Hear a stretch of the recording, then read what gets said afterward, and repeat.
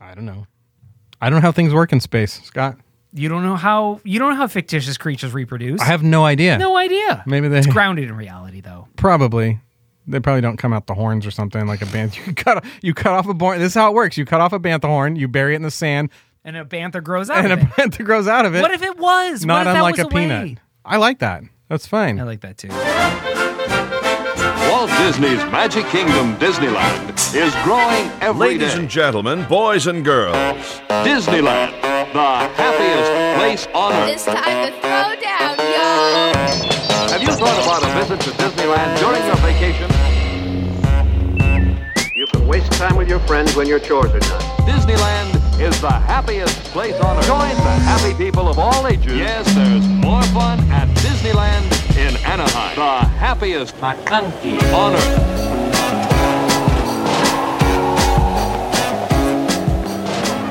Hey everyone, welcome to Bob's and Banthas, a podcast about Disneyland, Star Wars, and all the other things the Disney company owns that we love.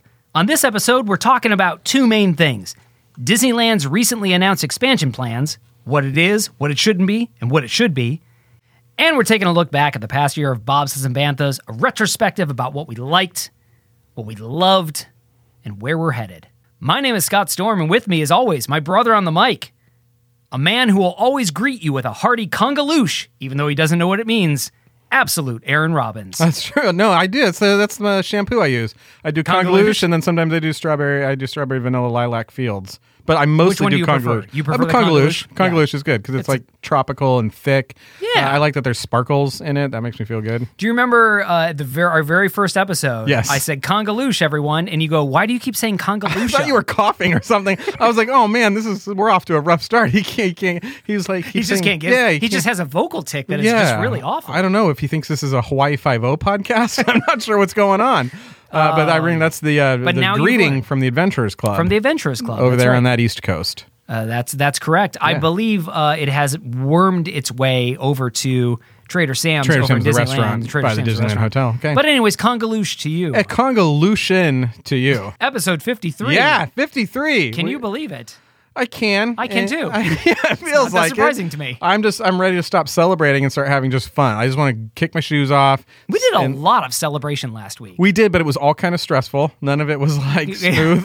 War erupted because of our celebration. That's true. And so we've been dealing with the fallout from our 1 year celebration. Yes. And I really just wanted to get that interview with Brian Crosby out, so I had some editing to do. And now I feel like I'm done. How'd you feel about that interview? We interviewed creative director of themed entertainment Brian Crosby last week. Yeah. It was a fantastic interview. Just some standout questions in there whose answers were, I think, just fun to listen to as an adult, as a kid who wants to be into art.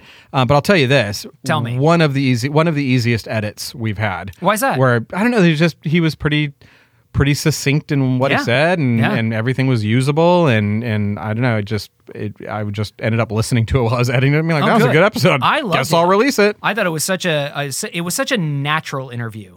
So, how's your week been? 53, It's been good. Yeah? Again, last week felt like a busy week. Yeah. We did our live stream, our 1 year live stream. Yep. We did a guest spot on the Earful Runner podcast. That's true. Which was great. I don't know if it was great for them. It was great for us. I had fun. Loved it. We had a blast, but you got to go listen to that because we get into some. I remember we got into some.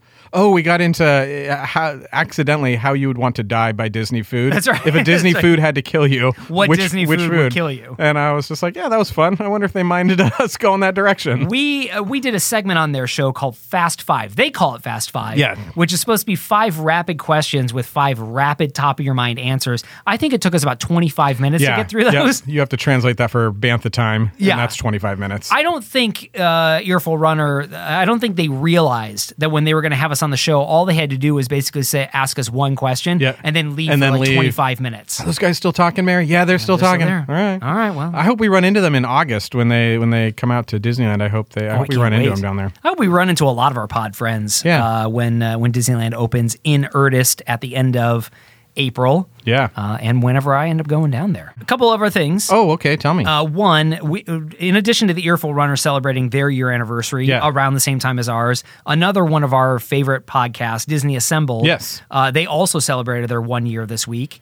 And it's just, I find it interesting that there was a number of podcasts that started around the same time as we did, all like right when Disney started to shut down. And we're all buddies. And we're all buddies. Yeah. Like we're all connected over Instagram and we all support each other's shows. We all send each other over to each other's shows. I think it's just an interesting testament to how much of a loss we all felt with the news that Disney was going to be closing. Yeah. Even if at the time it was only for 2 weeks, 3 weeks, now over a year, that Disneyland was going to close, that there was such a loss that it motivated so many people to talk about that over the past year. Awesome. Yeah, I'm glad about that. Well, COVID, you're glad about that? No, about the starting of more Disneyland podcasts. Yes, that makes sense. No. Yeah. Speaking of podcasts, Like Daughter, Like Dad, how's that coming along for you? Really good. We have episode 5 recorded, and we're just having a fun time chatting with each other. I have loved listening to it with my kids. Yeah, just figuring out what the show's going to sound like, what the right amount of content is, and coming up with new games that pit the 80s against the 2020s is tough. Yes. But it's really fun. It's just a fun time. I think it's a unique experience for a father to get to connect with their daughter or their child in that way, with headphones on and with microphones and stuff like that. It's just a fun thing, and I hope that we both remember that experience forever. I hope that's just something that becomes part of the way she talks about her life. Like, I podcasted with my dad. You guys didn't? Yeah, that's something everybody did. Yeah. Right. Well, you have definitely inspired us. Yeah. And my oldest and I recorded our first episode of a new show that's going to be coming up called When I Was Your Age. Yeah. Pop culture conversations about the way things are and the way things were. Yeah, I love that concept. And similar to along the same veins of Like Daughter, Like Dad, where we're just talking about, again, the things that are interesting to us at the same age. So he's 12 years old. I'm talking about the things that were interesting to me when I was 12 years old and how they're the same and how they're different. We played an interesting game coming up, which I think you'll appreciate, and I would have no problem if you guys swiped it. Yeah, we should game swap. He would name a movie, item, toy, whatever from his era, and I would have to name a analogous toy, movie, whatever from my era. Okay, cool. So, but it couldn't be the same thing. Right. So, for example, if he was to say Star Wars, I would have to come up with something that was similar from the 80s, but was not Star Wars.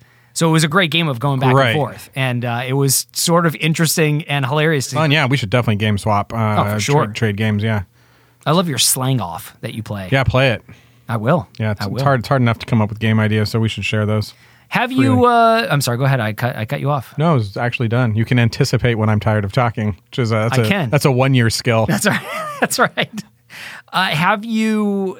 What else is going on in your life? Have you watched Falcon and the Winter Soldier? Yeah. If we're talking about the little bit, like we watched the first maybe 10, 15 minutes of it. That's all I've watched too. Yeah, and so I had some thoughts on it, and then I thought and I think we'll talk about that in our year retrospective of how Bobsleds and Banthas has changed the way I watch TV and why I watch it and all that stuff. But I watched it and then I realized I am not in the right mind space to give this a fair shot. Oh, interesting. And so I want to stop watching it and I want to pick it up because it's not fair to judge a show because I was in a bad mood or stuff was happening in the house or it's like... You just weren't devoting time to it. Yeah, it was like we were all in a huge fight. I hate that show. And it's like, do you think it might have been something else? It's like, no totally honest. Not a chance. No, I never rush to opinions. Never. So I watched it and I don't know. Do you want to give initial opinions of it? Well, I watched the first 10 minutes 3 times. Okay. Because I just loved it. I couldn't believe what I was seeing. Wow. From a television show. You know, again, from a television show, I was like, this is so action-packed. But I couldn't. Incredibly action-packed. Crazy. Squirrel suits going in and out of helicopters. Like it's so action-packed. I said this was one thing I wrote down. It's so action-packed. It should come with its own light gun. It's like totally. I feel like I should be shooting at stuff on the screen. Yeah, absolutely. It's. I mean, I was just gripped by it. And again, I haven't been able to get past the first 10 minutes because I haven't had the opportunity to sit down. You're trying to get a full viewing. That's why you keep restarting it because you're like, this is the time I'm going to watch it start to finish. Versus why you're not picking up after that 10 minutes. I think you're probably right. Okay. Like the first time I watched the first 10 minutes was on my iPad, and I thought I can't watch this on my iPad. I got to watch this on my TV, and then I wasn't able to get past it. So I can't wait to get back to it. I'm really, really excited for what comes next. What do you say I don't know. yodel in that news? Okay. We have like one really big news topic to talk about. And a couple of small ones. I feel like you're really trying to make sure I don't talk about the smaller news items. No, we can talk about it. I just don't think it's as noteworthy as the main topic. It's as fun-worthy. So we'll do the small ones first, and then we'll get into the big one. That sounds like a great idea. Well, let's yodel it and see how it plays out. Well, It's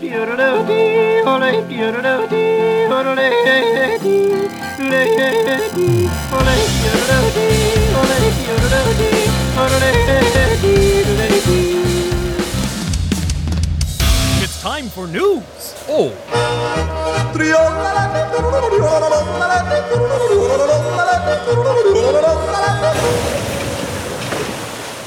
Remain seated, please.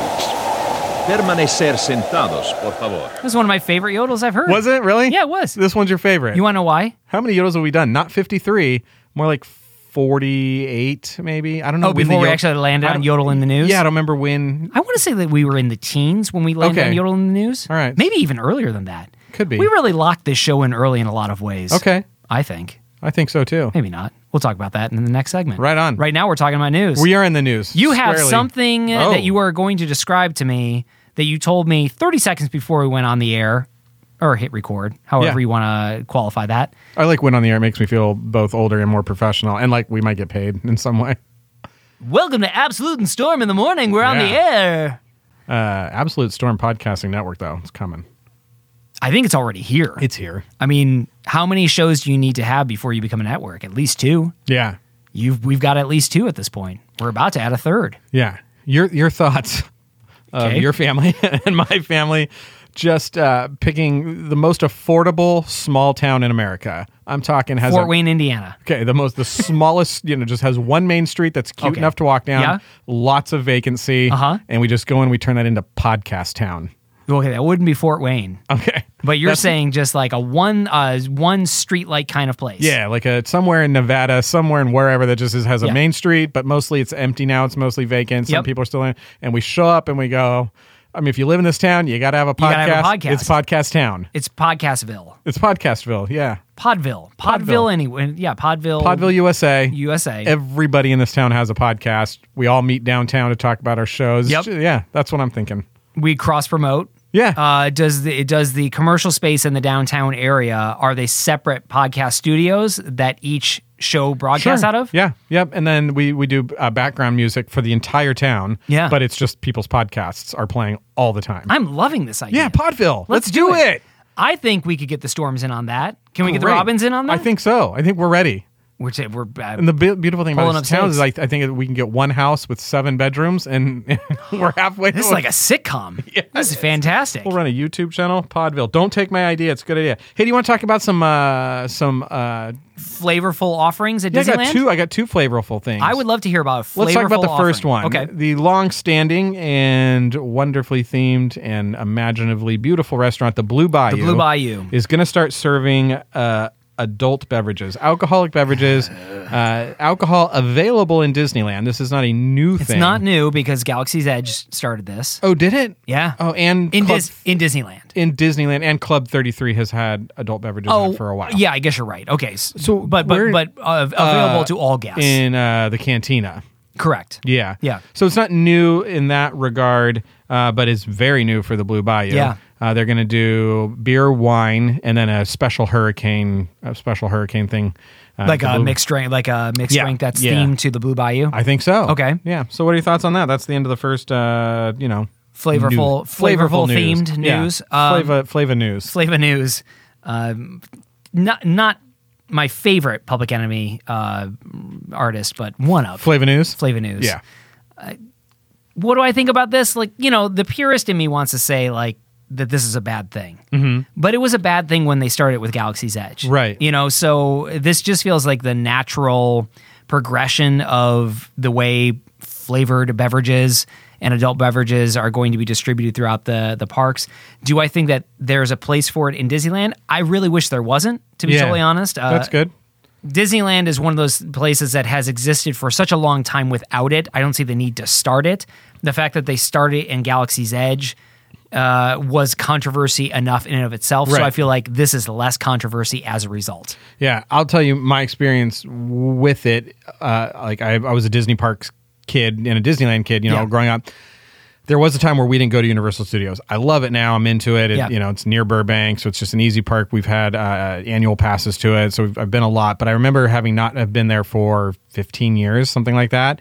Only been to Disneyland twice a year, every year, 3 times a year. And then we're like, let's go to Universal. So we went in there, and people were not only drinking beer, but it was in labeled, branded beer canisters. Right. And it was less the alcohol, a little bit, but it was more seeing that brand that's associated with sort of tailgating and sports and stuff like that in a very themed environment that I don't want to say it's off-putting. It was just curious to me. I was like, I feel like I might be at the state fair now. I'm not really sure how to categorize. Does it feel less refined to you, for lack of a better term? It feels less refined. And I have been to Universal dozens and dozens of times now. I've never seen an alcohol-related problem there, but there was just something that was, that was, I don't know if less refined is the right word, but just something different about it. It put me in a different state. It put me in a more of watching a sporting event, sort of a baseball, football-y type of thing. And so I was like, if you're going to serve it, at least do it in a contained area and get rid of the brands. See, now I have been to a Disney park and seen the problem with alcohol being served that's there. right. Because at Epcot, they have their Food and Wine Fest, and drinking around the world is a thing. It's like a thing that people do where they go to every single restaurant and they, in the World Showcase and they just drink alcohol. Yeah. And by the time you're done, you're very, very sloppy in a lot of ways. Yeah. And it just doesn't mix well with the family atmosphere of Epcot. And so, I'm not necessarily concerned that that's going to happen at Disneyland. Certainly, people have brought alcohol to Disneyland in their own, their own canisters, in their own ways over the years. It's just something that I don't particularly find interesting or attractive.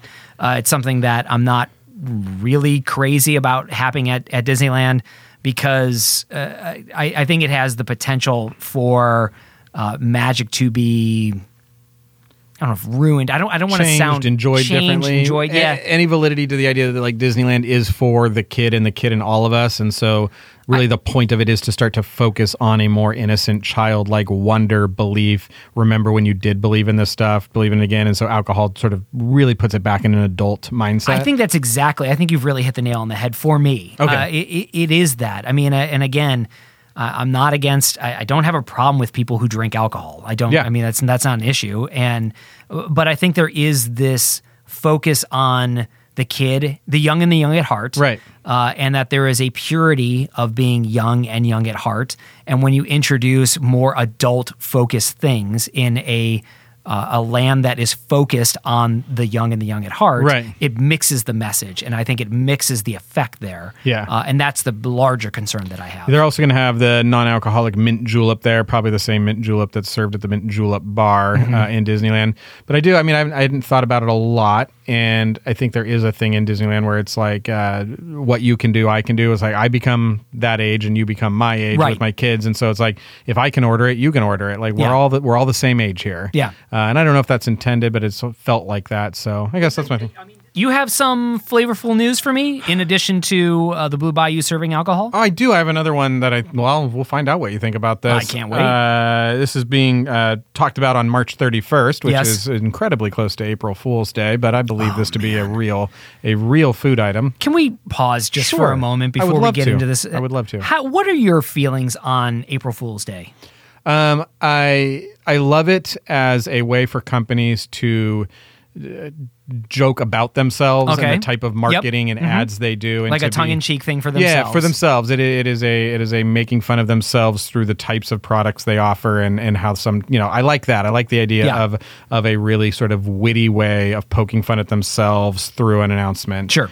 I hate April Fool's Day. Cool. I'm gonna come down. Is that because you don't like looking like a fool, or you just don't enjoy that? What types of humor? There's some of the humor that you would like.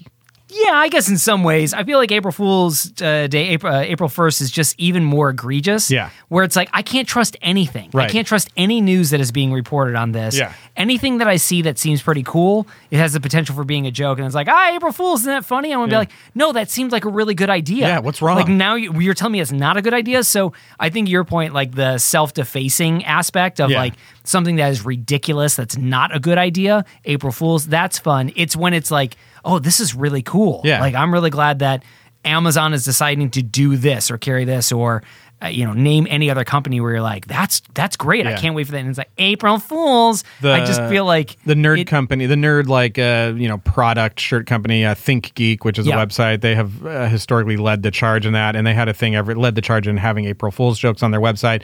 But then they take a step farther. They're in the one that people say that the most. They actually produce the one that people are like, well, that should be a thing. They're like, great, we'll make it. So it's also kind of R&D for them, which I like even more. That I don't have a problem with. Yeah. But as generally, I'm not a fan of April Fool's So I don't think this is an April Fool's Day news item. I think this is a real thing. But Disneyland announced recently they're going to have a new snack item. Yeah, tell me about in the the snack park. item. Well, this snack item, I'm going to have you visualize it. Okay. So what I'm going to need you to do first is take a hot dog. You're going to paint a word picture for me. Yeah, I'm going to paint a food word picture for you. So you're going to take a hot dog. Got it.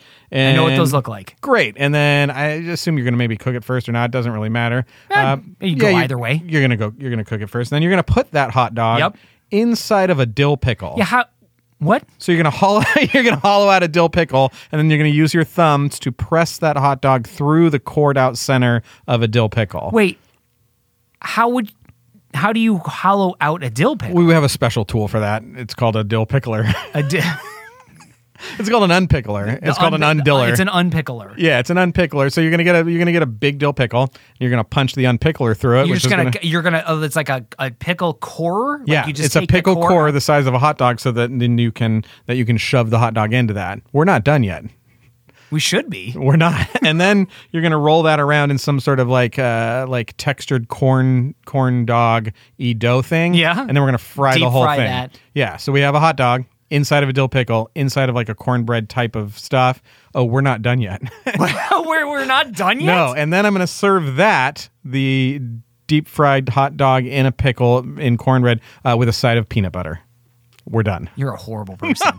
I don't think this sounds bad. You're a terrible I'm human being. kind of interested in that. With a side of peanut butter? Yeah, with a side of peanut butter. I could start to understand, because you're taking a corn dog and a deep fried pickle. Yes. And you're combining them. Right. And pickles on those types of food items is not out of them. I mean, on a Chicago dog, they have pickles on a Chicago dog. Don't they? Yeah, they do. I don't. A spear. Do they? Yeah. A dill pickle spear. Yeah. You're right. Okay. So a Chicago dog does have dill pickle on it. Right. So I've never had one. Okay. So we're not that far off there. We Okay, have a hot dog is kind of a Chicago dog thing. And then the combo with the corn dog. Corn dog's a real thing too. So now we've just mixed three things. I'm not sure where the peanut butter comes from. That's the X factor for me. Right. That's the unknown. Yeah. I don't understand where peanut butter comes in. Now here's the thing. All right, tell me. I one time ate a hamburger on a dare. Yes. That was a peanut butter and sriracha cheeseburger. Oh, yeah, that sounds good. And it was delicious. Yeah. Okay? But I do not think that the hot dog has the same flavor profile as a really well-cooked burger. Yeah. So I just don't think peanut butter belongs in this thing at all. I could almost get on board with just the deep-fried pickle hot dog. That in and of itself turned to my stomach right now, if I'm being really honest. But once you add the peanut butter into it, that's where I tap out. Yeah, and I'll tell you this. I mean, I don't want to get too graphic for our listeners, but I think you already have. You're probably right. There's a skill to picking these types of food when you're on vacation, because you don't do this day one of your trip, especially if you have a 2-day park hopper. You don't do that, but you also... You can't do. I used to call them third day foods because it's like, well, you're leaving anyways. What does it matter if you're not able to walk tomorrow? It's fine. But then you're like in a car for 8 hours. So you don't do this if you're driving back to right. To so home. There's really a limited window where you're like, let's see what this does. I'm gonna get 2 of these things. I'm gonna dip a deep fried hot dog and a pickle and corn dog into peanut butter and eat that in 16 hours. We'll figure out how this works. It is one of those foods that you can only do on vacation. Yes. And really only in a theme park. It's the only place that something like this is justified. Right. You're not going to go to your local restaurant and say, hey, would you mind doing this for me? Or like a business meeting. You're like having a catered thing. And exactly. They put deep fried hot dogs and pickles in front of you. I brought everybody some deep fried pickle corn dogs. Is that a problem? Your peanut butter? Because I was going to go doubles on mine. Well, how much do you think this is? So if I had to guess, I would say it is $7. I was going to say $12. I was going to say $12. Yeah, you're probably closer. Would you pay $12 for this? One time, yeah. That's what food has become. Food has become an attraction. So you're like, what is that? $30? All right, well, I'm only going to get it once, but I don't want FOMO. I don't want to have hot dog FOMO. I was going to say, do you think that one of the reasons is that FOMO on my hot dog? Just a little custard and a little FOMO on my hot dog. And a little peanut butter. Mm-hmm. Yeah. Do you think that this was built for Instagram purposes? Yes. All food now is created for Instagram. All food? Yeah. I'm taking a look. I looked this up. I'm taking a look at this picture. This is probably one of the worst things I've ever seen. Yeah, it's not appealing when you cut cross-section open. it. When you cross-section the cross-section of it is, quite frankly, it looks like a really bad diagnosis. Yeah, that's what it looks like. What do you think the most Instagrammable food in Disneyland is, though? Or if you had to make one up, what's an Instagrammable food? Well, I think the Dole Whip is sort of a go-to. Pretty. It's very pretty. It's the texture, the way it comes out of the soft serve, the twist on the end. Yeah. The way it's served is pretty Instagrammable. They had those Galaxy churros for a little while. I need a churro that's got jelly in it that reacts to when your teeth crunch on it and it lights up. It's like it's like LED jelly churro. That's going to be This is a thing that exists? No, this is a thing that should exist. This is a thing that should exist. We need reactive fillings for donuts and churros. Yeah. It's like those shirts in the 80s that you'd put your hand on. Hypercolor. We need shirts. hypercolor donuts. Hypercolor donuts. So it reacts to the temperature of your mouth and then the jelly changes color. Oh, this is great. Anyways, that's some food-related food items. That's some news items from the foods item. I called that foos. The news from the foods. I yodeled in the foos. It was good. Yeah, you want to talk about the banner news item? I feel like we have to, right? We have to. So last Thursday, it was announced that Disneyland unveiled their plans for a massive expansion. Massive. It was going to be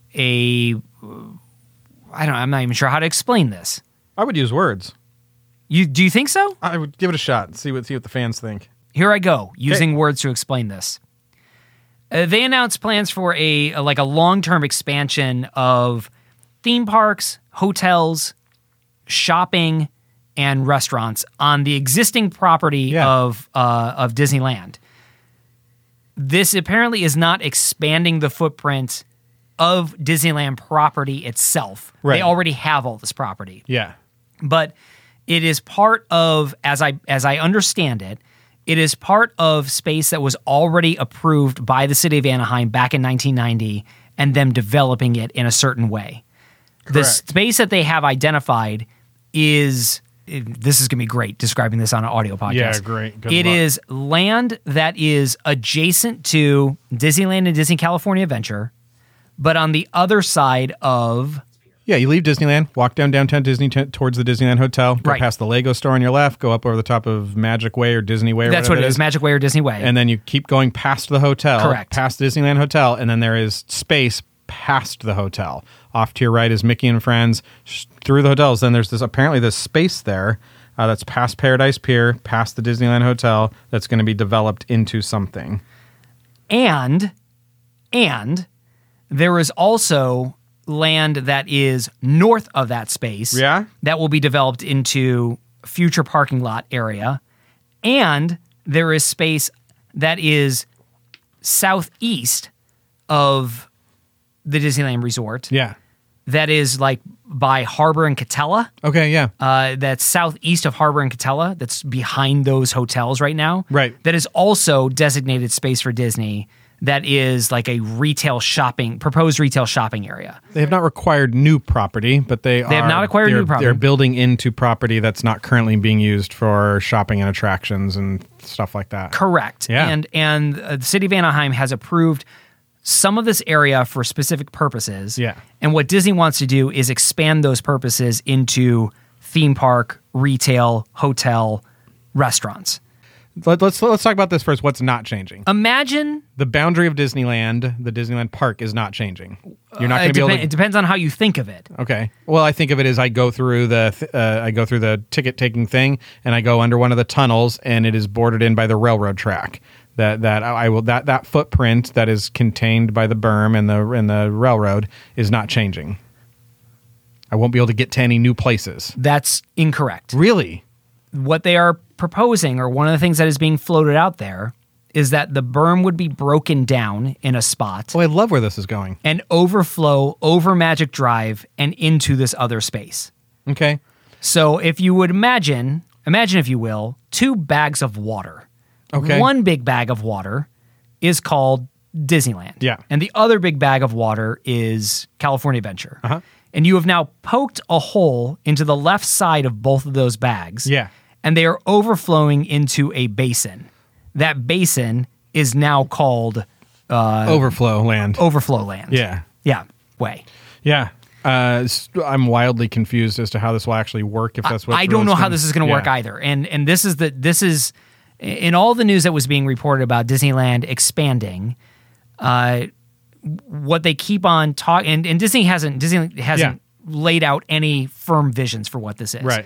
Part of that is strategic. Sure. Part of it is because they don't want. Podcasts will talk about it. So podcasts will talk about it, and also so that Anaheim residents won't complain about it. Sure. I guess the only question that comes from me from this is, it feels like there is Disneyland. It feels like there's Disney's California Adventure, and then there's Disneyland Resort, which sort of refers to the encompassing whole of downtown Disney, right. The hotels, and whatever. And it seems like this move could blur the line on what people mean when they say the word Disneyland, that they will no longer refer to this area of Walt's Park. Correct. And will now refer to this whole rectangle that goes from the harbor, over to Catella, up towards Magic Way, and pushes back.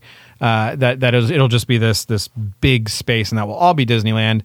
Your thoughts on whether or not that's bad or good? I mean, ultimately it doesn't matter probably, but what do you think about that? Does it matter that Disneyland, the park, is defined by nearly the original boundaries, even though it's had expansions and has Galaxy's Edge, that footprint remains somewhat consistent and definable, or that it's okay that Disneyland now refers to all of it, the hotels, just everything? Oh, you mean the idea of the Disneyland Resort itself? Yeah, that the Disneyland Resort kind of loses the resort part of it, and Disneyland is, people just don't really know where it starts and ends anymore. Well, I think the adoption of the Disneyland Resort moniker is a challenge in a lot of ways to begin with. Right. Because people call it Disneyland, but you have to then define there's Disneyland and there's California Adventure. Yeah. Where you don't have that problem with Walt Disney World, because what is Disneyland and Walt Disney World is actually the Magic Kingdom. It has its own separate... It has its own name. It has its own park name. The Disneyland is the park name, but it's also the resort name.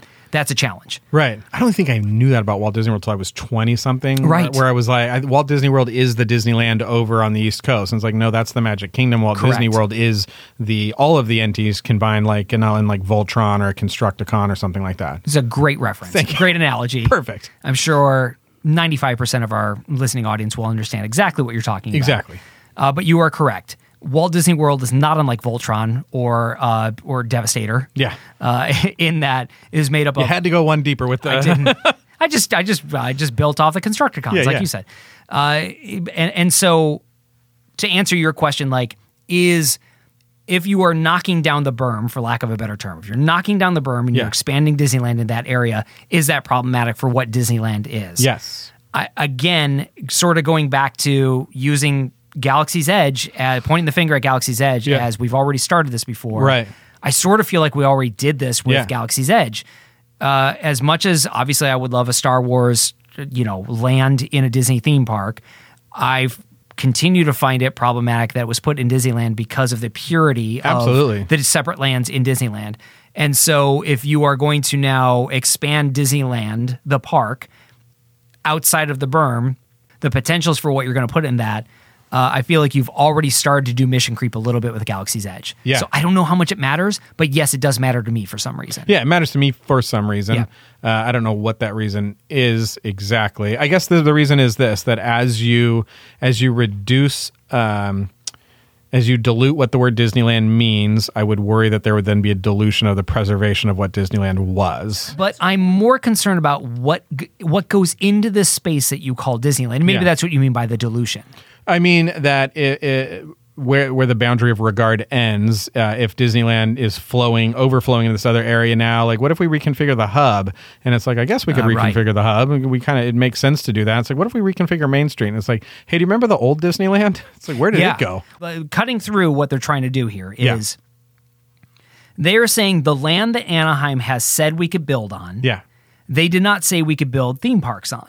So the problem is, we want to make greater theme park experiences, bigger, more, different. I hear the vision. I hear what you want. And if we're not able to do that in the property that Anaheim has already said we can build in, then we're going to have to level our cherished attractions in order to make room for these new experiences. Gotcha. So they're saying they don't want to do that. They don't want to level these treasured experiences, so they're going to have to do this other thing. They're going to have to reconfigure what has been authorized from Anaheim in order to do this. Yeah, now it sounds a little bit like a threat. At first I was taking it as a promise. Now it sounds like a threat. All right. They also say that with Disneyland Forward and more flexibility within our existing properties, new lands and adventures like those underway at Tokyo Disney Sea and Shanghai Disneyland could inspire new experiences here. Great. So again, overflow is not necessarily a word that they are using. That's the only way to describe what they are, the vision that they are casting. They are casting there because one of the questions is, are you building another theme park? Yeah. And they say, we're not announcing any future projects at this time. Currently, we're focused on meeting with the community to explain the Disneyland Forward project and working with the city of Anaheim to review and ultimately approve the project. These updated approvals are necessary, will allow us to explore new integrative and immersive experiences that could include adding new theme park attractions without having to remove and replace treasured rides and ideas or attractions. So what they're saying is, we're not saying a new theme park, but we're also not counting it out. Yeah. We're just saying we want to have this space that was reserved for restaurants, hotels, and shopping. We want it to include theme parks now. Right. That's really all they're saying. With a little, and tell me if I'm wrong, with the tiniest bit of, and if you don't let us do that, we might have to take out treasured attractions. Correct. I mean, that's obviously the grease to get this conversation going with the city of Anaheim and the people of Anaheim. So now they have identified what could go in. All right, let me hear what could happen in Overflowville. They say with Disneyland Forward, maybe that's what they're going to call it, is Disneyland Forward. Yeah. It's not Overflow, it's Disneyland Forward. Disneyland Forward. With Disneyland Forward and an updated approach, these exciting new lands and attractions coming to Tokyo Disney Sea could be the perfect inspiration for the future of Disneyland Park. Right. So again, let me set the stage.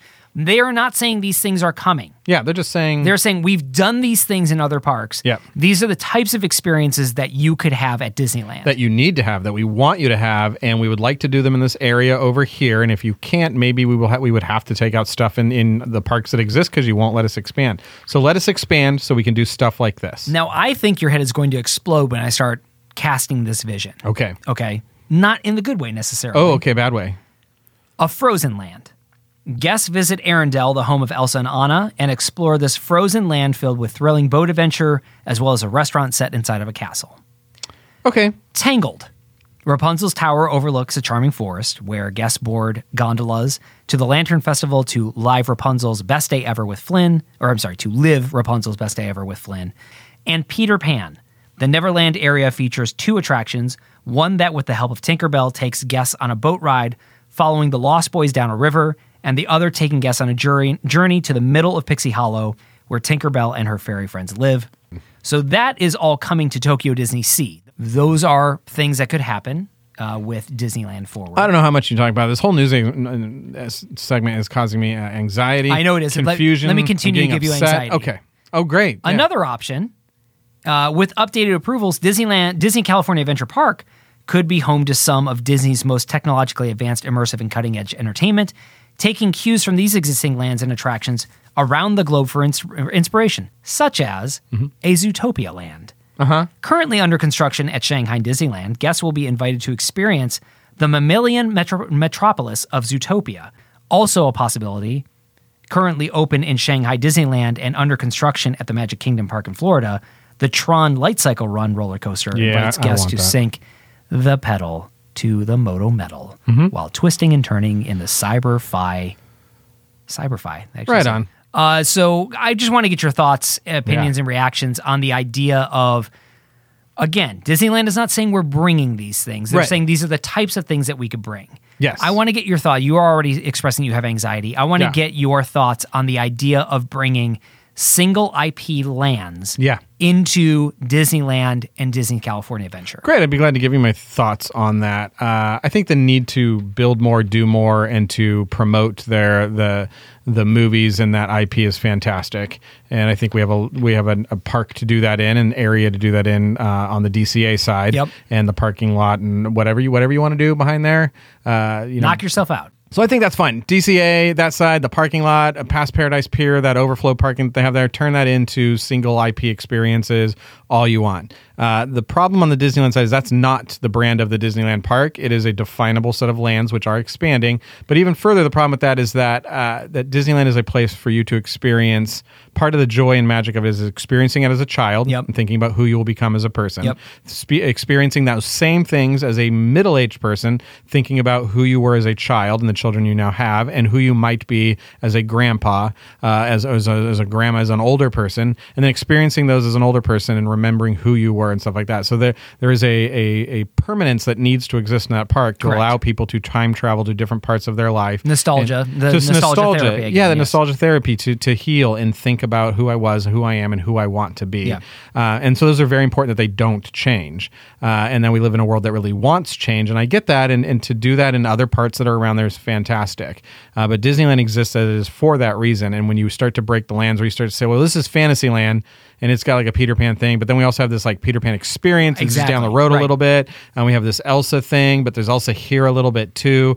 It starts to really connect to a movie, which movies are timeless, but the experience of watching them is not, and they don't all age the same way, they don't all fare the same way in terms of cultural changes and stuff like that. We're seeing that with like Splash Mountain and Jungle Cruise, and not that it was a movie, but so I don't know, I think there needs to be a permanence of Disneyland because it is a cathartic, healing, nostalgia, memory building place. It's a place you can count on to evoke the same types of emotions at different phases of your life so that you can then deal with how that has changed. So I don't know, I would be nervous and protective of that, of saying experiment all you want in different parts, but you try to leave Disneyland not done being developed, but parts of it I think should be unchanged, and to treat them to treat Disneyland as modular would be concerning to me.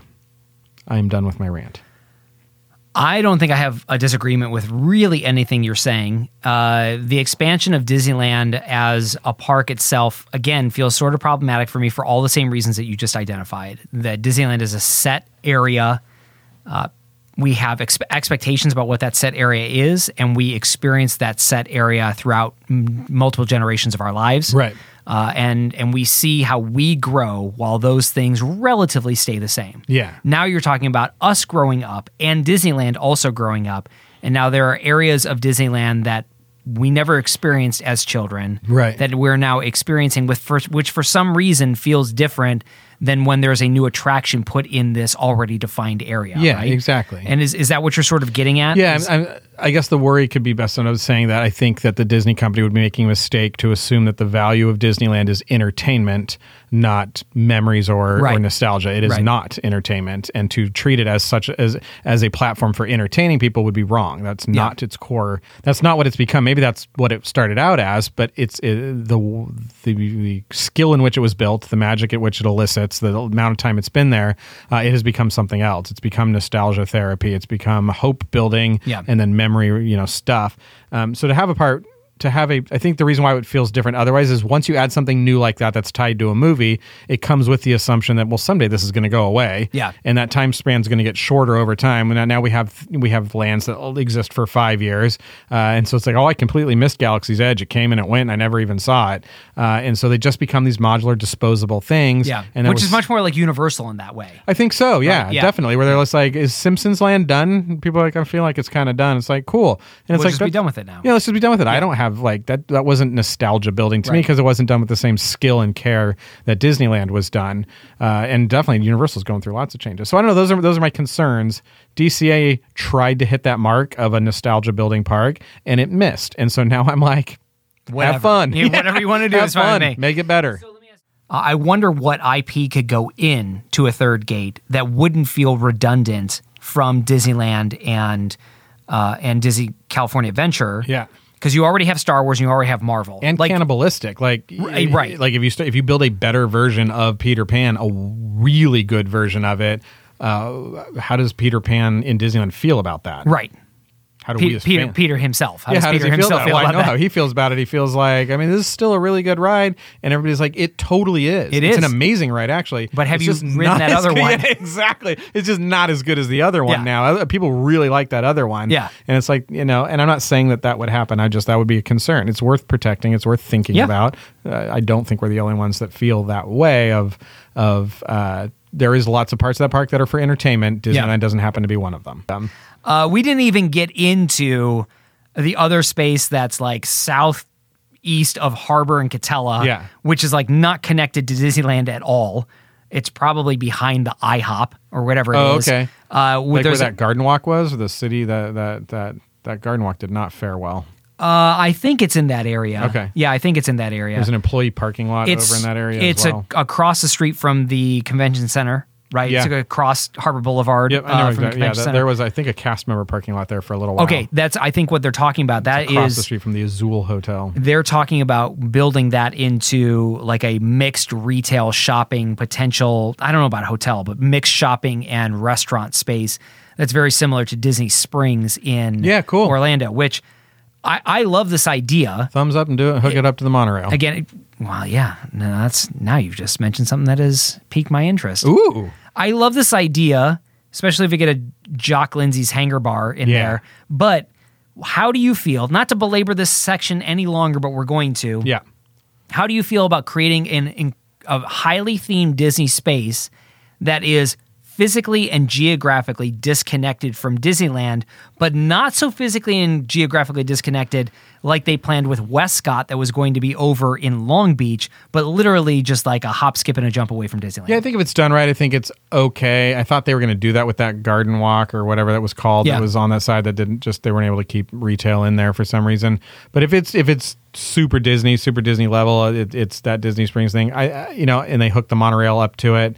I think that's really fine to me. I almost prefer it to sort of disperse some of those crowds out like there. I'm totally fine. I'm totally great with that. I can't even imagine them doing the monorail. That'd be amazing if they could. I just can't imagine they would do that. And I mean, Anaheim is unique in this way for lots of reasons. It was the first time they did this, but those hotels, I know Walt's thing was like to put the berm up and keep it out, and part of Walt Disney World was like, if I got to do this again, I want to do it where I can control the surrounding land, because I don't really like those things. Unfortunately or fortunately, that whole thing has become a part of Disneyland. Harbor, the way Harbor looks, those hotels, they've just kind of become a part of the whole experience, where you look at that, the 7-Eleven on the corner of Harbor and Catella, and then the little like gift shop 7-Eleven variant that's before it. And those are not Disney things at all, but they've sort of become part of that experience. So you don't feel like it breaks the magic, or you're separate from the magic of that. Yeah, point. That is, you are, but it's the magic is so strong it spills out into the streets, and by the time it's completely run dry, you're back at that other piece of magic that now exists at this themed shopping area. And so all of it is kind of connected. The convention center, it's not all magical. It definitely is a spilling into the streets, not it's not connected. But so I don't have a problem with it for that reason. If the monorail goes over there and I have to, you kind of already have that experience with the monorail. Wait, but what if you had to Uber or walk there? Yeah, then that feels off to me. Right. And I think that's probably what's going to end up happening. If there's some tunnel, some walkway that is all themed really well, like it goes. So you don't leave the bubble. You just, that's what you're talking about. Yeah, the bubble gets thin, but you don't leave it. Right. I'm okay with that, because the monorail always goes along Harbor, and you can see the Sheraton and the Hojos, and you can see non-Disney stuff on the monorail, no problem for that one part. So I don't have a problem with the monorail goes there and drops off this wonderful restaurant stuff. I know you want the monorail to go there, but what I'm telling you is... you're saying there's no shot of that I'm just saying that what you're talking about is building monorail stanchions that are like off of Disney property and in the city of Anaheim, and then crossing back into Disney property. That's what I'm talking about. Yeah, I know it'd be great. Yeah, but I just don't think that's going to happen. Yeah. I mean, if it did, that'd be amazing. Would be. I'm talking about is just a foregone conclusion that that's what they're doing, and that's not even close. I don't want to Uber over to it. I don't want to They're going to build a slingshot attraction that's just going to hurl you up into the area. It's like Peter Pan slingshot. It's the Peter Pan slingshot experience. The Peter Pan slingshot experience. The Tom Sawyer slingshot experience. Mm-hmm. That's what it's going to be. They're just going to slingshot you over into this other piece of... Woo, that was a lot. That was like... I didn't know it was going to go that direction. It was emotional. Yeah. When you said, hey, I think that can be the whole show, and I was like, no. Let's talk about deep fried pickles instead. Yeah. We need more news. How can you only pick this? Yeah, you got I really like angry. that deep fried pickle segment because you did 20 minutes on it. Did we do 20 minutes on it? Felt like it. Right on. I'll tell you what we're gonna do. We're gonna take a break. Let's take a break, and then we come back when we're talking about a retrospective on the first year of bobsleds. I need a break. Let's do a break. Let's come back and laugh a little. There's no cookies here. Where are the cookies? Give me a moment, and I'll bring some cookies. Really? Yeah.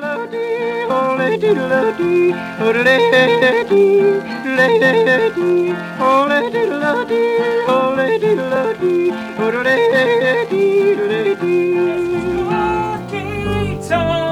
what time is it, Scott Storm? Oh, yes, it's cookie time. Oh, what time is it, Scott Storm? Oh, yes, it's cookie time. Are there any words to the song? No, there isn't. That's okay, we like the ones you came up with. Thank you for the cookie.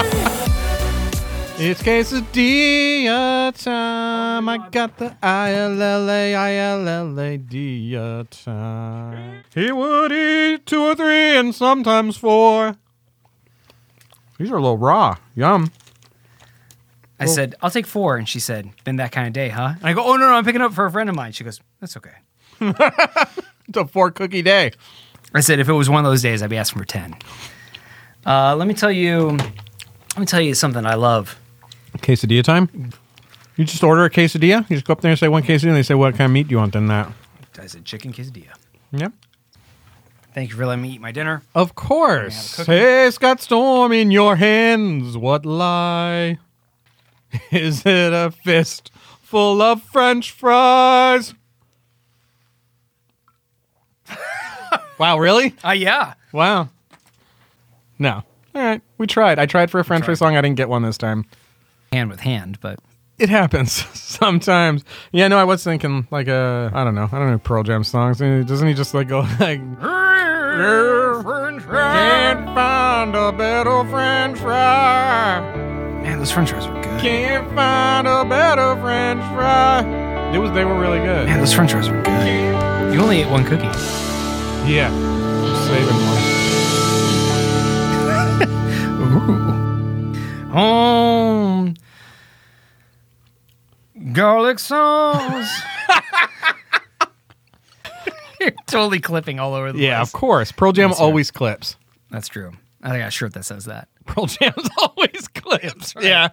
Nobody understands what it means. It's a completely obvious reference. Totally. I'm like, yeah, I've sung Pearl Jam on a podcast. It speaks for itself. It speaks for itself. What does your shirt mean? Pearl Jam always clips. Like, are you kidding? Have you ever sung Pearl Jam into podcasting equipment? Come on, man. It always clips. Aaron. Yes, sir. It's been a year of Bob's and Banthas. It's been a year for 2 weeks now. That's right. Yeah, and we're still talking about it. We are still talking about it. We can't believe we made it. We're riding high off of this this year. We'll be riding high off it for a while. Yeah. You wanted to do a show where we just sort of, for our year anniversary, we had a very special guest, Brian Crosby, on. But you wanted to do a show where we just sort of talked about a retrospective of what we thought of the past year of bobsleds. I want to sit down with my good friend Scott Storm and just be like, hey, man, how was that? We did 52 episodes, kind of without a break. We had a bunch of guests, and how are you feeling, and what do you think? What like did you a like? therapy session. Yeah, it's a therapy session for both of us of the amount of work that we have put into this show, which has been quite fun, a bit of work, but a lot. Yeah, yeah. Do you have a list of questions? I have like some questions that I wrote down. Do you want to just sort of go back and forth and see where this segment takes us? Sure. This is your favorite way of podcasting. It is. Where Yeah, you're just completely unstructured. Yeah. You don't. It's like we'll just throw a question out, see how long we take discussing it. There's a theme to it, and the theme is the past year friendship. Podcasting is magic. Podcasting is friendship. Yeah. You want me to go first? You want me to ask you a question? Yeah. Let me do that. Name 3. What are the 3 most terrible things that have happened because of podcasting? Like three things you didn't like. Well, we caused Disneyland to shut down. Right. No, the 3 things. 3 things that were unfortunate, that you were scared about, that were bad. Just 3 bad bobsled memories. 3 bad bobs. My first bad bob was when I spilled water all over my audio deck. Oh, I remember that. I shorted that thing out and had to get it replaced. That was back in the Zoom days. We were Zooming a lot. That's right. I think. It was like within our first couple episodes. Yeah, and you were like, sometimes it would work, sometimes it wouldn't, and I was like, I gotta find a guy with a reliable board. It got super loud at times, like blew my ears out, and then got very quiet. Maybe started smoking at one point in time. Yeah, it was not a good scene. Yeah, that's right. Scene. I forgot all about that. That was a bad bob. You recovered from that though. I did recover from it and stronger for it. I learned something, which is don't bring water near electronic equipment. Good tip. I'm going to move mine now. Yeah, that's just a pro tip. It's more you know.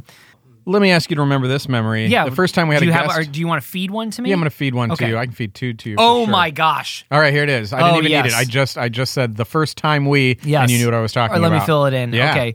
Our first guest that we ever had, Miriam Kinley from Churro Fun from the wonderful We Like Theme Parks. Oh my gosh, I blocked this out of my mind. We did an interview with Miriam, And we were 3/4 of the way through that interview. She'd shared some beautiful stuff. Wonderful Had told us a little bit before we started interviewing that she was looking forward to being on the show, that she's on We Like Theme Parks, which is, they're a little bit more just run and gun, kind of do it. And ours sounds really structural, really well put together. And we're like, thanks. Is it? We got our stuff dialed in. Yeah, we no are professionals.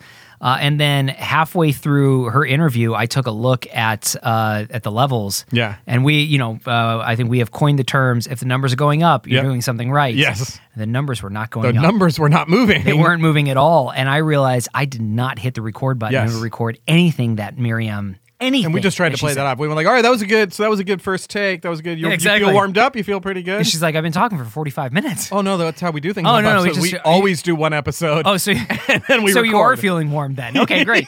How did we break that to her when we had to let her know she'd been recording for... I think we just stopped in the middle and just said, I am so sorry. We never hit record. We never hit record on this. It was so awful. And she was so kind and gracious. She was like, no problem. Yep. She was ready to record the entire show again. Yeah. Yes. Because she was with us from the beginning. Yep. And she was ready to record the entire show, news and all. And we just said, okay, listen. Yeah, let's just do your part. We'll pick up our own parts. And then we re-recorded the show. Which was a bummer because I think she said some funny stuff during those segments absolutely. and stuff like that. So we did lose some of that content, but she was a delight. It's always a delight to talk to her. She's just amazing. I would love to have her on again really soon. I love having her on the show. Let me give you another one that builds off of that. Last week, we had a penultimate interview with Brian Crosby from Marvel. Yep. And interview went great, not repeatable for lots of different reasons. And as soon as we were done, we were like, that was fantastic. And then you went to play back the media file, and the media file was all, And That's right. And there was a moment of 5 seconds of complete panic in the studio. We had an hour and a half golden interview. Yeah. And there was no file found. There's no audio file found. And there was that crud. What are we going to do? What just happened? What actually had happened is that we have a different recorder that we use, a Zoom, I don't know what it is. What do I have? Zoom P4 or your Zoom H6? Yeah, we have a Zoom H6 that we normally record on, and it formats the SD card in one way. Yeah. And we'd put it in a the Zoom P4. We put it in the Zoom P4, which formats them a different way. And so when it went to play it back, it looked at the Zoom H6's file format. Right. And it just went like, I don't understand this. Right, There's exactly. no files on here. It was looking in the wrong spot. Yeah. So then we put it in the computer. And we found it. Woo! When I heard Brian's voice, it was like, first time I heard it was great. The second time I heard it, after I thought we'd lost it, that was woo! That was a sweet moment. That was a sweet moment. Yeah. Those are 3 big bads. Yeah. Do you have any other one that stands out to you? I think there were interviews that we had where there were moments in them where I felt like, oh man, are we gonna lose our way in this questioning? Are we out of not out of control, but are we out of the territory that we're supposed to be in? And do we do something to offend the guest? Yeah. I don't know that they are not. They're not challenging things to do, but there's such a level of respect that you have that you want to honor, and sometimes you just feel like, am I doing a good job? Have I lost it? Are we not in anything interesting and not heading anywhere interesting? Yeah. I don't know what we're doing right now. It always works out, but I've had those moments where I'm like, I don't know what we're doing right now. Well, there's a couple of times where I have felt that the nervousness of having had a guest where you say, I think tips for people who are hosting podcasts, interviewing guests, and that sort of thing, especially when you get some pretty reputable people to be on your show, is you level set. This is how long it's going to be. Yeah. And one of the things that I have had to learn over and over again in the past year is really estimating the amount of questions that we have for the amount of time that we have with that individual. And there are many times when it's like, we've been talking for an hour and 20 minutes. And we're still in the hospital where they were born. Exactly. Because your nurse's name was because we just love talking with them. Yeah. And we've been fortunate that they have been very gracious to offer us additional time. Yes. But I'm always worried about the time where it's like, sorry, this is the only time you get. And we're like, okay, great. So we found out where you were born. We didn't get a chance to get anything else. Our fault. We enjoyed every second right. of it. We'd like the rest of the story. So tell me through the best thing, Bob Ye's. Bob Ye. So we have Bob Bads. Bob Bads and Bob Goods. What are some of the best things that have happened? Oh my gosh. Well, I will lump all of our interviews in one category. So that has been the biggest yay. Is I cannot believe the caliber of guests that we have had on the show over the past year. Yeah. That's my number one. How about you?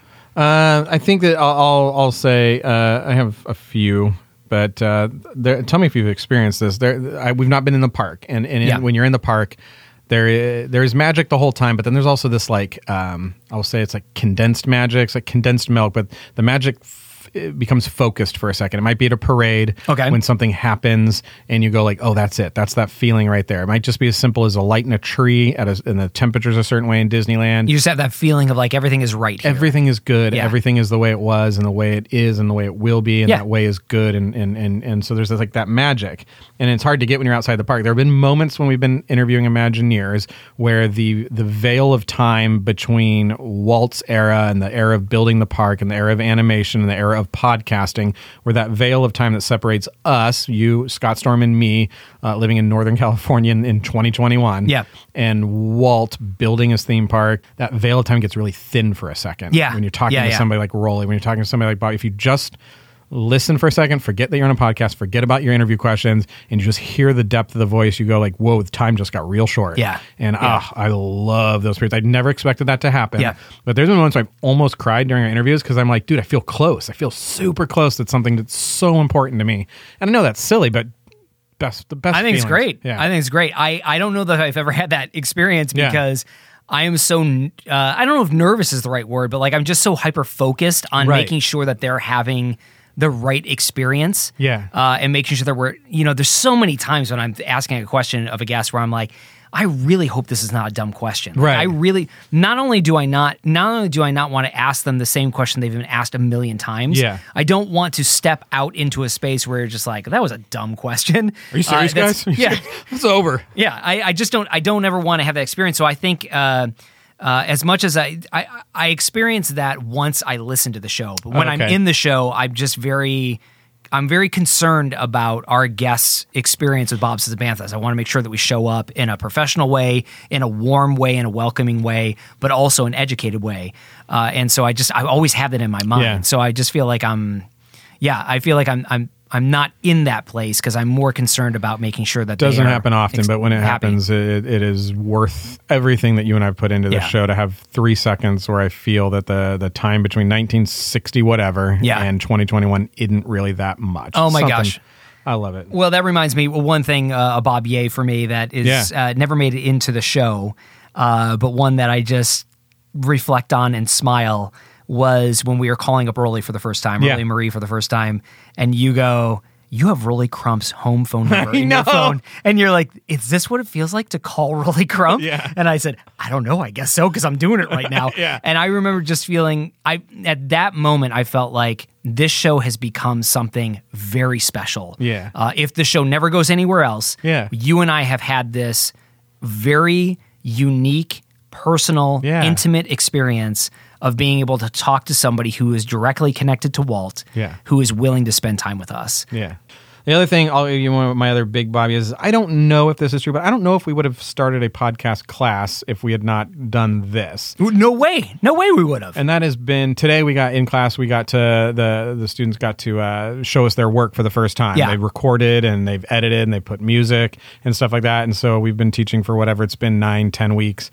And we got to hear for the first time their work. And it was humbling about how good it was. It was a really neat experience. And I think that's birthed from this show. In some way. And so that's a huge Bobby A for me. I love teaching. It's a great Bobby A. Love teaching with you, and I love getting to hear other people make stuff. It's rad. My last Bab Yay would probably be, again, another personal thing that wouldn't make it into the show, but the email that you sent me right before you released the first episode. Was just a really kind and sweet email that basically said, like, we're gonna put this out into the world. Wow, I don't remember sending and this. We're going to get a response. And I don't know what that response is, but we've got something here, and just hold on for the ride, and we're going to see where this goes. Oh, wow, I don't remember sending that. It was just very affirming, very kind, very sweet. And I remember just, both of us talking about what the experience was like. And I think for the first time, I may have, in my response, I think, I use the phrase creative partnership with you. And just, again, this feeling like we're jumping off this cliff together. It may not lead anywhere. And I remember saying, look, if nobody listens to this other than your family and my family and maybe somebody else, like, that will be a success to me. And then just to look back on the past year and just see the number of people that have been so supportive, so affirming, just giving us such great feedback. And to know that strangers lots of strangers listen to our show and look forward to it every week is way beyond any hopes or dreams I had for bobsleds. But again, it sort of all started with that email that you sent me that said, like, this is going to be our step into something different. Yeah. But join me in this, and we're going to have a fun ride together. And I've never talked to anybody contrary to that yet. That's been like, I don't know, you guys, it would be an okay show. You guys' chemistry is way off. I've not had that experience.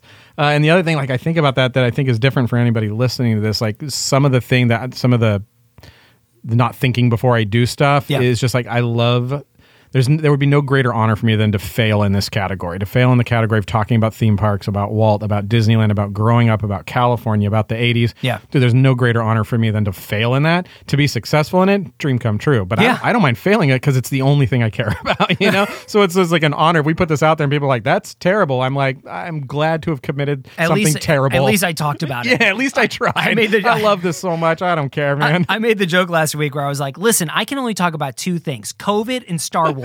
So you got to pick one of those things to talk about. I don't know. I'm feeling Star Wars today. I feel like I've heard a lot about COVID. So it is like, it's just so gratifying to have like sit down and have a conversation with you every week and have it feel fun and exciting and silly. And I feel more myself behind this mic with you than I do in my regular job. Yeah. I just do. Right. Yeah. I just do. Agreed. You got questions? Or you want me to keep going? All right. You hit it for a little while. But I have a question. Yeah. What should bobsleds and banthas have been named? We talked a little bit about, I think, on our Instagram lives, like the ideas that we had. Yeah. But do you think bobsleds and banthas should have been named something else, or do you think that it's the appropriate name? I mean, so I have two answers. I'll tell you what I think an appropriate name could have been for it, and it's a phrase you and I have been talking a lot about, and we could have called it nostalgia therapy. Yeah, right. And maybe widened a little bit, talked about the 80s, talked about cartoons, talked about malls, and talked about Disneyland. That's our spin-off show, Nostalgia Therapy. Nostalgia Therapy, the idea of getting in touch with who you were, who you are, and who you'll be. Like those are really important topics for us. So I like that, but you keep telling me new things about our title. Like I just realized last week that they're both modes of transportation. Yeah. So I think weirdly, I think it worked out all right. It's a Star Wars and Disneyland podcast. They both start with B. They're both modes of transportation. They're both unique to the universe we're talking about. Right. And so I like that bobsleds are only available in Disneyland. Yep. And so I don't know. I think it's a great title. I do too. I just wondered if there was something else. Sometimes I wonder whether or not bobsleds and banthas pins us too much into the Disneyland and Star Wars camp, because we like to go outside of it occasionally. Obviously, we just had a month where we devoted to Marvel. Yeah, it's bobsleds, banthas, and Bitfrost or something. Bitfrost? Bifrost? Bifrost. The Bifrost, yeah. What's a we just talked about Thor. We just talked about Thor, and that's it. The Bitfrost, I think, is, I don't know. It's like an 8-bit version. It was like a retro re-release of the Bifrost. Yeah. I love bobsleds and banthas. I think it's a great title, and again, I like the fact that it roots us to Disneyland, and I like that it roots us from the old Disneyland to the new Disneyland, and the Disneyland Star Wars thing. I just always wonder, like when I think about where bobsleds could go, I'm like, does that make sense with bobsleds and banthas? But my hope is by the time bobsleds and banthas goes there, if we were to do mission creep or whatever, that wherever it goes, it feels seamless. It feels like, oh, well, that makes sense because that's what the Bantha Boys do. They talk about these things. Yeah, that's the Guardians of the Galaxy ride-in sequel kingdom. That's right. Guardians of the Galaxy mission creep. A mission creep. Yeah. Oh, that was Bitfrost. Oh, yeah, it could be. Yeah. You got another one? I like it. Oh, yeah. Let me look it up. Let me see what's next on the old list here. Tell me about this. Having a Disneyland and Star Wars podcast, how has that impacted your fandom for better or for worse? How does it change your behaviors as a Star Wars and Disneyland fan? How you watch things, what you think when you're watching them? Tell me about that. That's a good question. I think it's deepened it as a whole. I don't know if it's deepened Star Wars as much. Like I've always loved Star Wars. It's certainly deepened my love of Disneyland specifically. It's made me want to go deeper into the history of it, to understand the key players in it. I think, Disneyland has always been a cherished place for me, but as you know, like I'm a Disney World guy as well. Yeah. And so a lot of my touchstones, I have to find myself pulling myself away from Florida in order touchstones. My touchstone. Yeah. Which one is it? What's the name of the movie company? Is it Touchstone? It's Touchstone. Is it Touchstone? Yeah, we've argued about this before. Oh my gosh. Anyways, my frames of reference. That's Yes. a phrase I frames, use. yeah. My frames of reference. Sometimes I have to pull back from Florida because I know those so clearly. Right. Yeah. And I have to put myself in the mindset of Disneyland.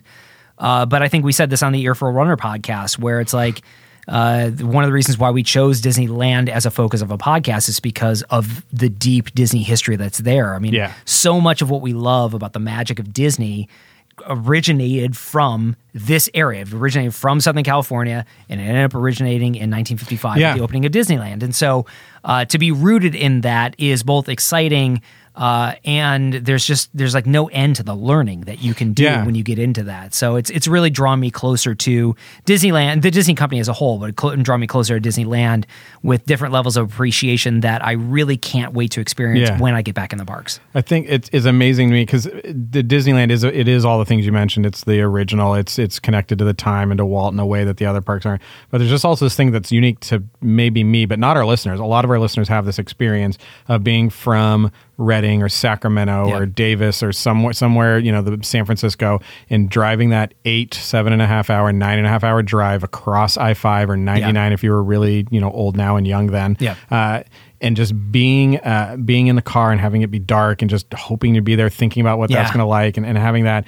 And I think it's amazing and odd to think that on that freeway on I-5, we all passed each other like at that age. Sure. And now we're all listening to this podcast of us talking. And it's just, those are people I want to connect with for a selfish reason of just remember when we did that drive over the summer and it was like hot and then it got cool and the sun went down. Then you're like, aren't we almost there? And I see Magic Mountain. It's like, I mean, we're kind of almost there, but we also kind of have 3 hours left. Yeah, exactly. Totally depends on what the traffic is going Totally depends on what's about to happen. We're going to pass Dodger Stadium and it could go any direction. I don't know. Yeah, it's a crapshoot. So I have such a heart for that time of my life and love all of I love the idea of those communities, of those families, of those kids driving down to Disneyland from down I-5 and knowing those stops and getting so antsy and being like, is the boring part over? And I just like it. That is sort of a metaphor for life in some degree, that I-5 trip. Yeah, and I have again a similar experience with my experience with I-75 going down to Disney World, and so or as I call it, the 5, because if you're in Cal, I'm surprised you call it I-5, by the way. Yeah. In California, you call it the 5. Have you forced yourself to call it I-5? No, that is a more Southern California colloquialism. Is that right? Yeah, Northern California is picking it up, and it's starting to come up here. But that is a Southern California thing. I think because of the numbers of freeways that are down there and how they talk, it has made its way up here. It just rolls off the tongue for me. If you want to go true NorCal 80, we still called it Interstate 80, I-5, and then that the 5, the 80 is a more it's starting to come up. Gotcha. Yeah, it's starting to come up now. So I haven't had that experience. And part of the reason why I haven't had that experience is because having lived in Sacramento, I haven't made a whole lot of trips to Disneyland. The majority of my trips to Disneyland were either when I was growing up or when I was living in SoCal. And so, I haven't had that shared experience, but I have had a experience similar to it driving up and down I-75, when I was growing up and when I was working at the parks, because I would go back and visit my family up in Michigan, and I would just make that trip by myself. And do you think we kind of talked about this already, so if we can skip on to another question, but do you think that somebody should start a Disneyland podcast? Do you think that there's somebody out there's listening and thinking, I love Disneyland. We're done. I love Disney. I love Marvel. I love Star Wars. I like listening to bobsleds. Maybe I should do something. Maybe I should write a book. Maybe I should, I don't know. How would you encourage our listeners to be content creators themselves? Is there room? Is it worth it? What do you think?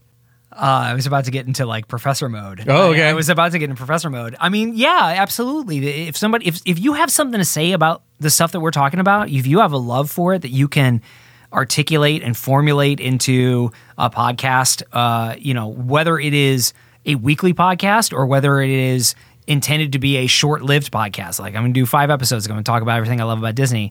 Like, absolutely, you should do that. More voices that talk about these things, that share these things, that can promote each other.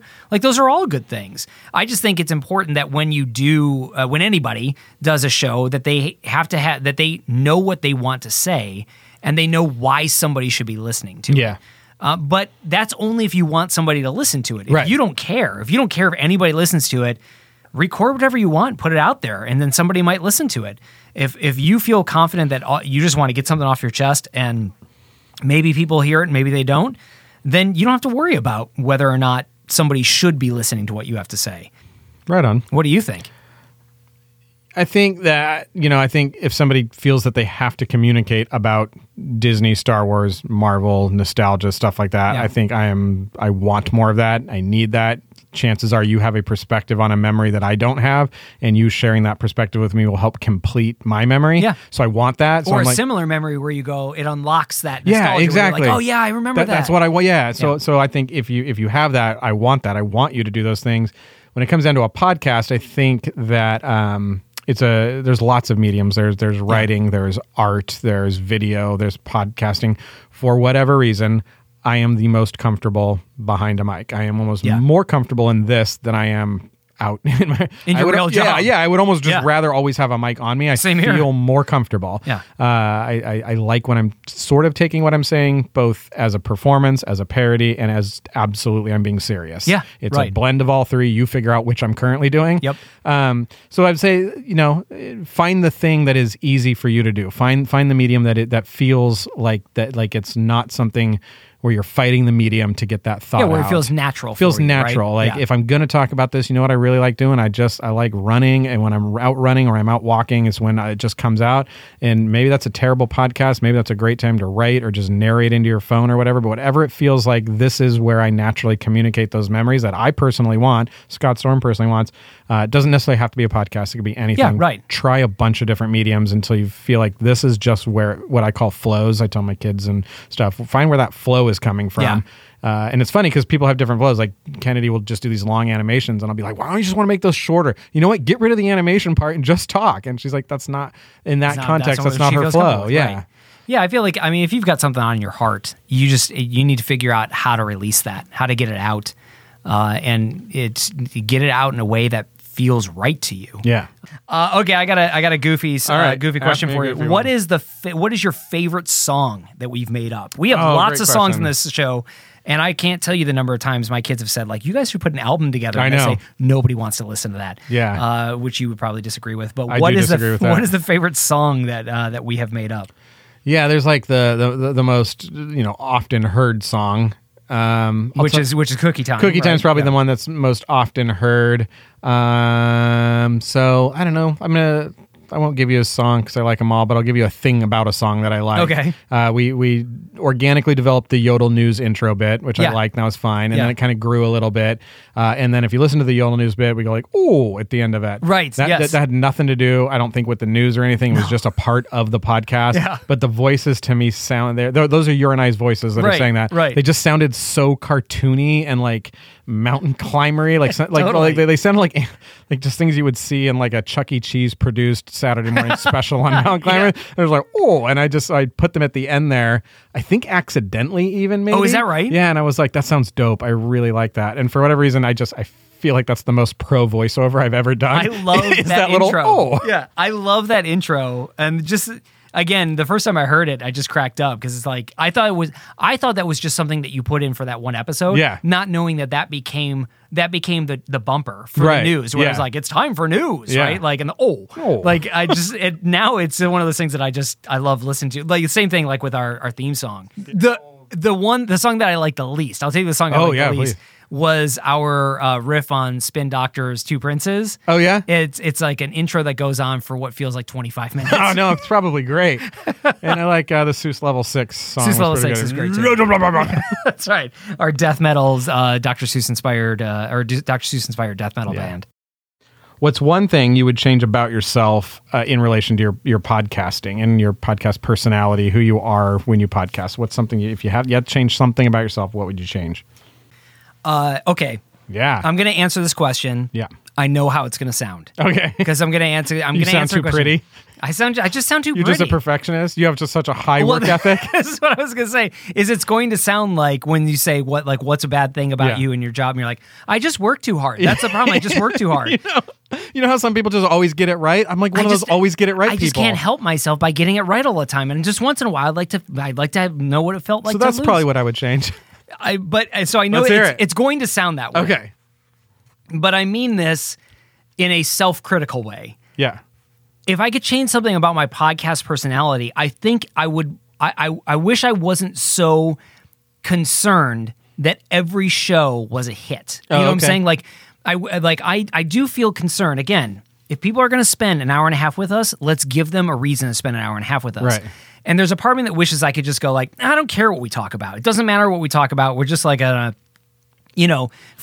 it for an hour and a half. And if something comes out that's good, that's great.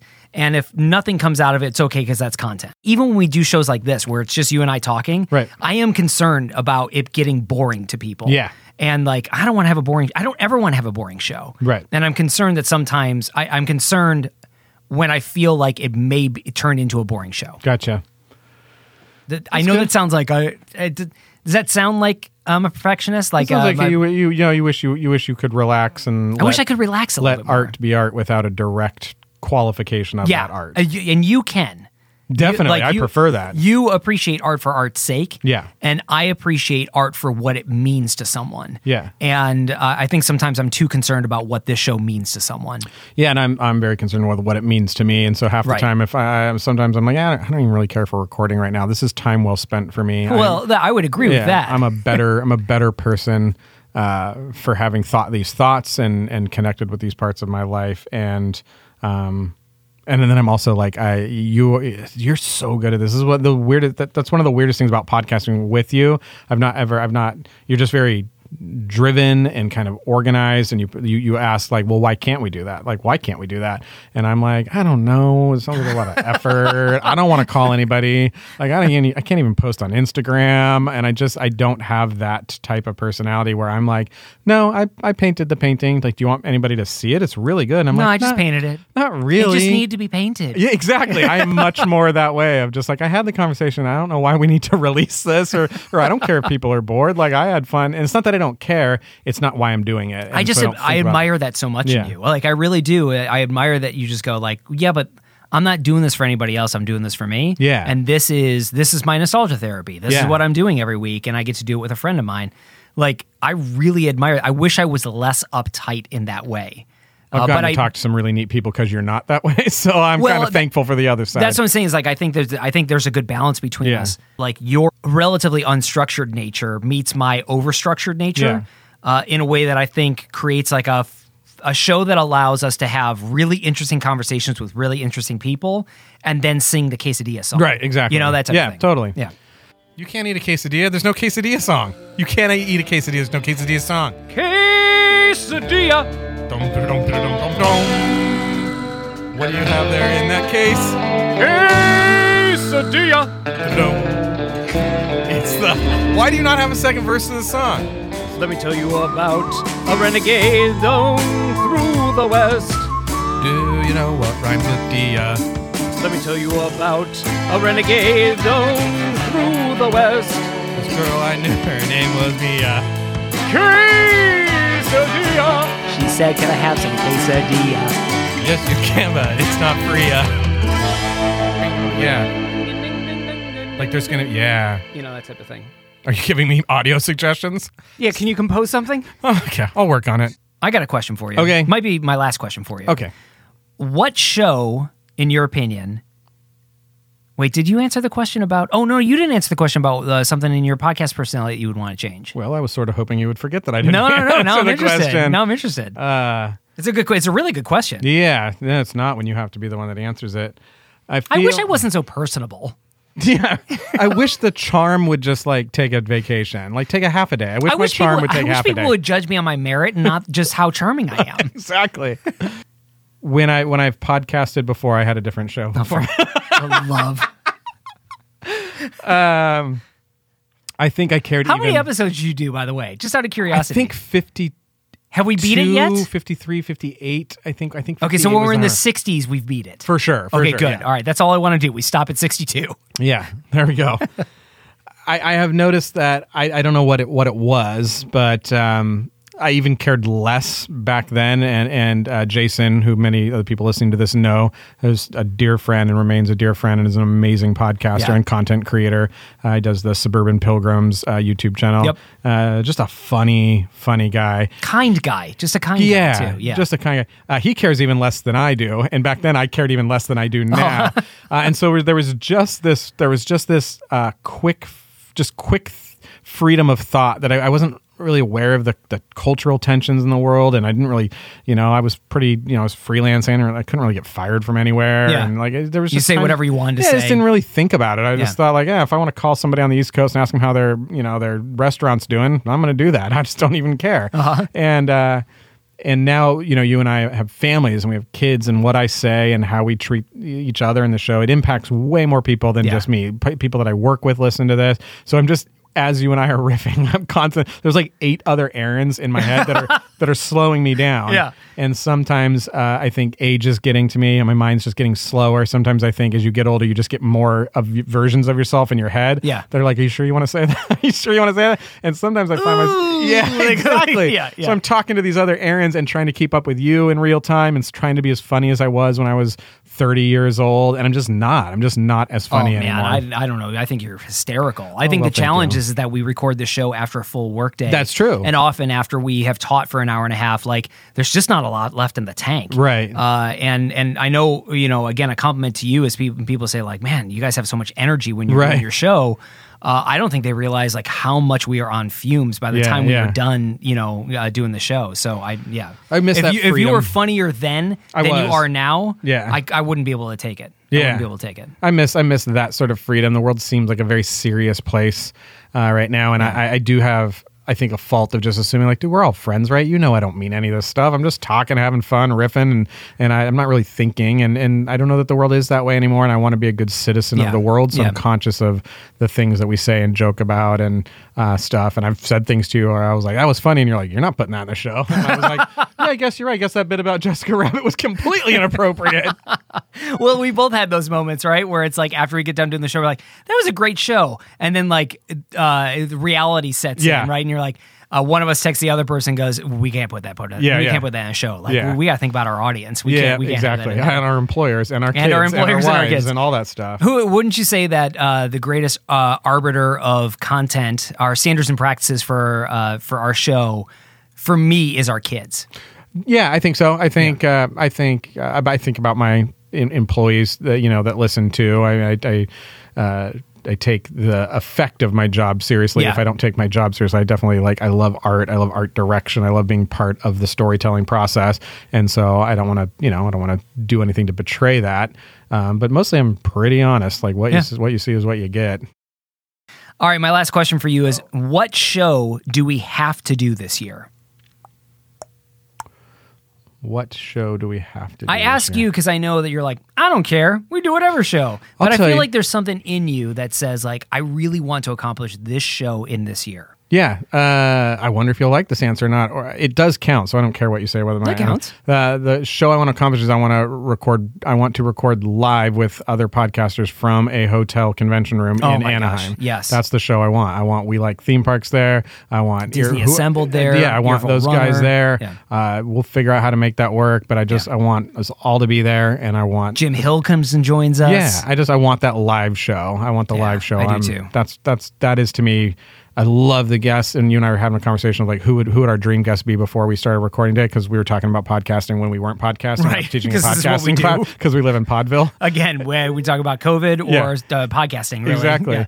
Yeah. But that is, for me, that is the highest level of satisfaction I get. I love being on stage. I love interacting with people in real time, and I really miss that, and I would love to do it. I think live show with some of our pod friends would just be absolutely wonderful. I would love that. I feel like the show that we have to do this year, it just feels like, I'm so nervous right Tony's coming our way this year.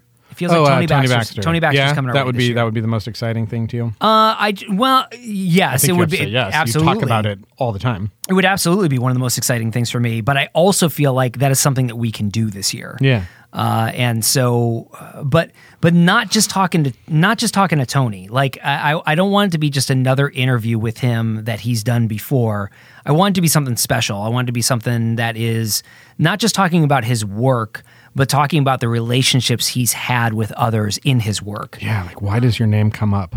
Right. All the time. Like you are revered. Yeah. Right? They become synonymous with open doors, encouragement, brilliant artistic insight. Like, your name is almost synonymous with that. I've heard it so many times. So many different interviews.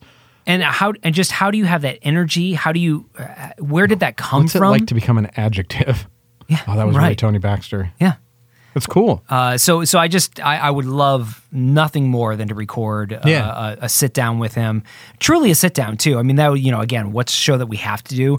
I would love to be able to sit with some of these people across the table and just have conversations with them about who they are, what their lives are, how they've touched other people's lives, and just how their work inspires others. And I think, again, we often joke Tony Baxter's the living patron saint of this show. Yeah. And I think to be able to sit down and talk with him would be just a real treat and something that I absolutely want to accomplish this year. Right on. Well, thanks for letting us be a little self-indulgent on this episode. We've just had so much fun recording this show over the past year. And it's fun to, for as much as Aaron and I are together, there is a lot of time that we spend where we're not able to just decompress with each other. Mm-hmm. We're often just doing work with each other or teaching the class or doing the podcast. So to actually sitting in meetings.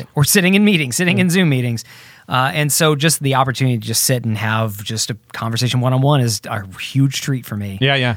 So thanks so much for listening to us do that. Thank you so much for all of your support over the past year. This has been Bob's and Banthas. We love making the show, and we sure hope you love listening to it. We release every week on Apple Podcasts, Spotify, Google Podcasts, Amazon, wherever you listen to podcasts. We are sure to be there. Please be sure to follow us on Apple Podcasts. We would love it if you left us a review there, a very kind review over there. You can do it right in the app right now. We would love to know what you think of the show, and believe it or not, it really does help other people find out about it. We would love to thank a listener for leaving us a very, very kind review over on Apple Podcasts. Right on. I get it. Is that it? I get it, don't worry. 5 stars. Yeah, I get it. I get what they're trying to do. I get the podcast. I'm okay with it. We'd love to thank Curtis 40, who left us a 5-star review over on Apple Podcasts. He says 6 stars, not 5. Wow. Scott and Aaron have great chemistry, and this is one of those instances in a crowded field where their alchemy distinguishes this as one of the most entertaining and informative podcasts in the genre. Red meat for middle-aged Disney geeks. Yeah. You will smile and feel happier for listening. Curtis, thank you so much for that incredibly kind review. 6 stars does not factor into the algorithm, unfortunately, but we appreciate the You try to leave 6. I say give it a shot. Well, I mean, I was going to say the way you do it is you leave 1 5-star and then one 1-star, but don't do that. Please do not do that. Just the 1 5-star with just see how far it goes up. Yeah. Just see how far it goes up. Well wishes are good. Thanks for listening. Thank you, Curtis. Thanks for listening, and thanks for leaving us a review. We would love it, again, if you would leave us a review on Apple Podcasts. It really, really helps out the show. You can visit us at bobsandbanthas.com. You can always email us, podcast@bobsandbanthas.com. If you would like to do a collaboration with us, or you have an idea for a show, we would love to hear it. You should send us an email. You should do it. You can support us over at Patreon. We're Bob Says and Banthas. You can wear us over at TeePublic. And really, we would love it if you joined us over on Instagram with the other Bantha tiers for all the fun that we have. We're at Bob Says and Banthas. Until next week, boy, howdy. It has been a great year. And it's going to be a great year coming up. We are psyched. Boy, We've got some... I can't talk about the things that we have in the hopper. But we have some really cool stuff that is happening. We have so much stuff that my kids and my family get confused as to what I'm doing on Wednesday nights. And so it's gone from are you podcasting with Scott? That's become an obvious yes to are you guys in the state this week? Where are you? What are you guys geographically? Are you here in LA? I don't know where you're at. And I'm we're going to be everywhere pretty soon. Call Scott. I don't have any idea. I don't know. He just tells me where I go. He tells me where to be, and I generally show up beforehand. And you do. You do a pretty good job. Oh, thank you. Yeah. Until next week, he's been Aaron. Boy, howdy. And I've been Scott. Howdy, boy. And we've been Bob's and Banthas. Thanks so much for listening. We will see you. Walt Disney's Magic Kingdom Disneyland is growing every day. This Saturday night. You're telling me at 25 you never did something that you regret now, and I go... Right, and people yelled at me when I did, yeah, exactly. And so now I'm just flipping the script. I'm just at the other end. I'm now in the position of power. Yeah. I'm in the position of experience. My time. Up there, it's their time. Down here? Down here, it's my time. Down here, it's our time. It all ends if we go up Troy's bucket. Mm-hmm. That's what I said to her. You never go up Troy's bucket. And she was like, I know exactly what you're talking about. Oh, man, this kid I knew, he had that bumper sticker on his truck. You never go up Troy's bucket? Yeah, no. Is that what it said? It's actually, that's the premier ride at the Goonies theme park. It's called Troy's Bucket? Up Troy's Bucket. You never go up Troy's Bucket. You never do. All of it ends as soon as you go Yeah, up it Troy's does. Bucket. Yeah, down here, it's our time. Up there, it's Troy's time. Now there are more new rides for more fun. In electro-synthomagnetic musical sound. Through the magic of light and sound, Yes, there's more fun at Disneyland in Anaheim. Open every day, 10 a.m. to 10 p.m.